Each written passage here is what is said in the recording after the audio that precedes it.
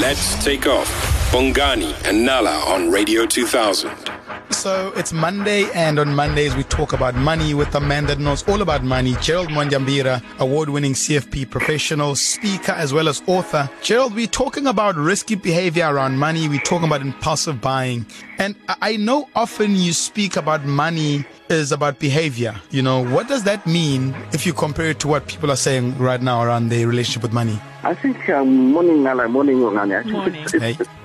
It's about us understanding the fact that everything we do around money is based on the small decisions. It's a collective decision we make around which makes our behavior. So the small decisions add up to how we actually see money and how our relationship is driven with our finances. So what we need to be doing is taking control of the small decisions, and then the behavior will fall into place. It's not something which magically happens and that, money works for you. No, it's about you consciously being in control of every small decision you make. Yeah.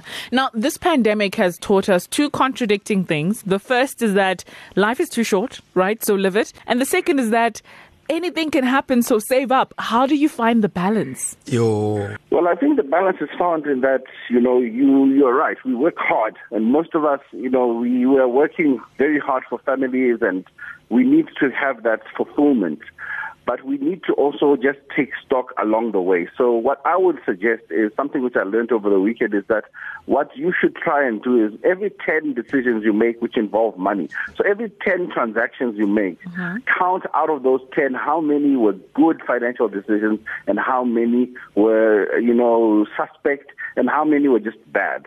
And over time, you will start to realize that the more you think about what you do with your money, the more money will start working for you. It's also the same thing about you realizing that sometimes you have to decide, am I a value person or am I somebody who buys quality? So the cost versus the benefit. Are you a person who buys 10 pairs of sneakers over a year because you like buying the cheaper version? Or are you going to buy the right version, which is good for your feet because you run and get the value? Same thing with a kettle. Are you going to buy a kettle for 100 Rand, or are you going to get one which lasts until, your children go to varsity? So these little collective decisions, individual decisions you make, actually then define who your behavior and what your behavior is. Yeah. Jared, let's talk about the diary or the journal challenge, I think you touched on it briefly last time, and you said, if you kept a diary, then you'll know how many bad decisions you've made versus good ones on a daily basis. Does this work? Because myself and Nala were talking, we actually want to start it and see if it works. But how do you go about it? Because for me, it's scary. I'm actually scared to see how bad I actually am with money.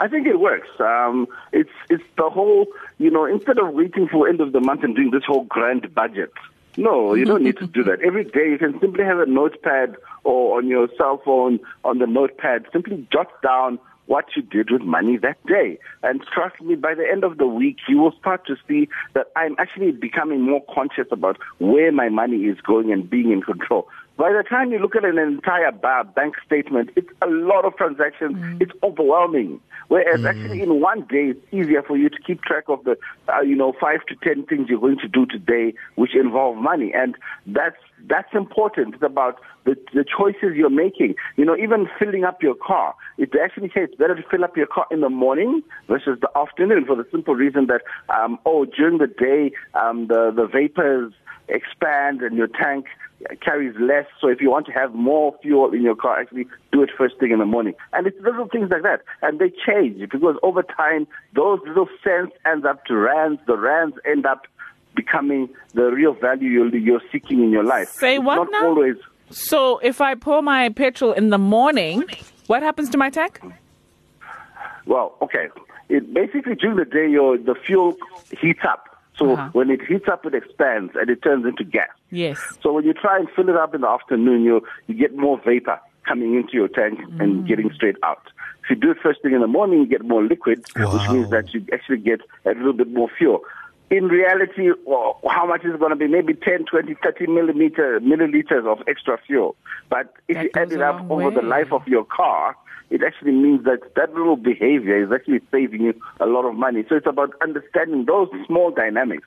It's not always about the rocket science and the big major decisions we make. I love that. I absolutely love that. Now, what do you do with where relationships are concerned? Touch mentioned that he had to pay so much money and his wife was in the room. How do you manage those kind of dynamics when you are in a relationship and someone is either overspending or not spending enough or really just doing their own thing when it comes to money? Love and money is really an entire topic we'll do on our own. But really, I think most important thing is transparency. If you are a couple, i.e. you are committed or you're married, you really need to just be open about your money spending and your behavior, because it's better for one of you to know Nala is bad, don't give her money. It's going to go into a deep hole and not come out. Or Bongani is bad, It's better that in your couple, you know your strengths and your weaknesses. It's not always about you being top shayela with your money. No, it's about you understanding your partner's dynamics and saying, okay, she's good at keeping the journal for the house. She's good at finding the investments or saving, or he's good at earning the money. And there's nothing wrong with that. It's actually the dynamic makes you work as a couple. Yeah. You can't be the same. Just like a plug and a socket, they don't look like they even are related, but they work together well.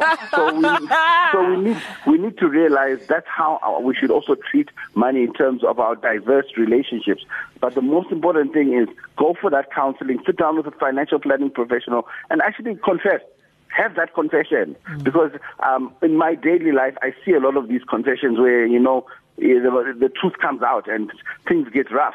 But it's important that you as a couple go through your confession, go through that process of actually saying, you know what, that money is what I saved, actually I diverted it, and you start on a clean slate. So maybe, our challenge for this week should be the clean slate challenge, where we say, you know what, if you're in a relationship which is committed or in marriage, have a clean slate week where you come together and you actually say, you know what, let me take you for coffee, or let's have coffee in the house. I'm going to have a clean slate around our finances. This is the real picture. This is not what you thought it was.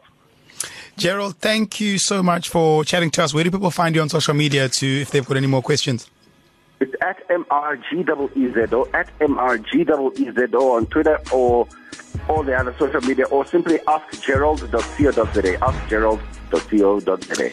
That's Gerald Monjambira talking all things money on the Takeoff with Bongani and Nala. Weekdays, 6 to 9 a.m. with Bongani and Nala. Let's take off.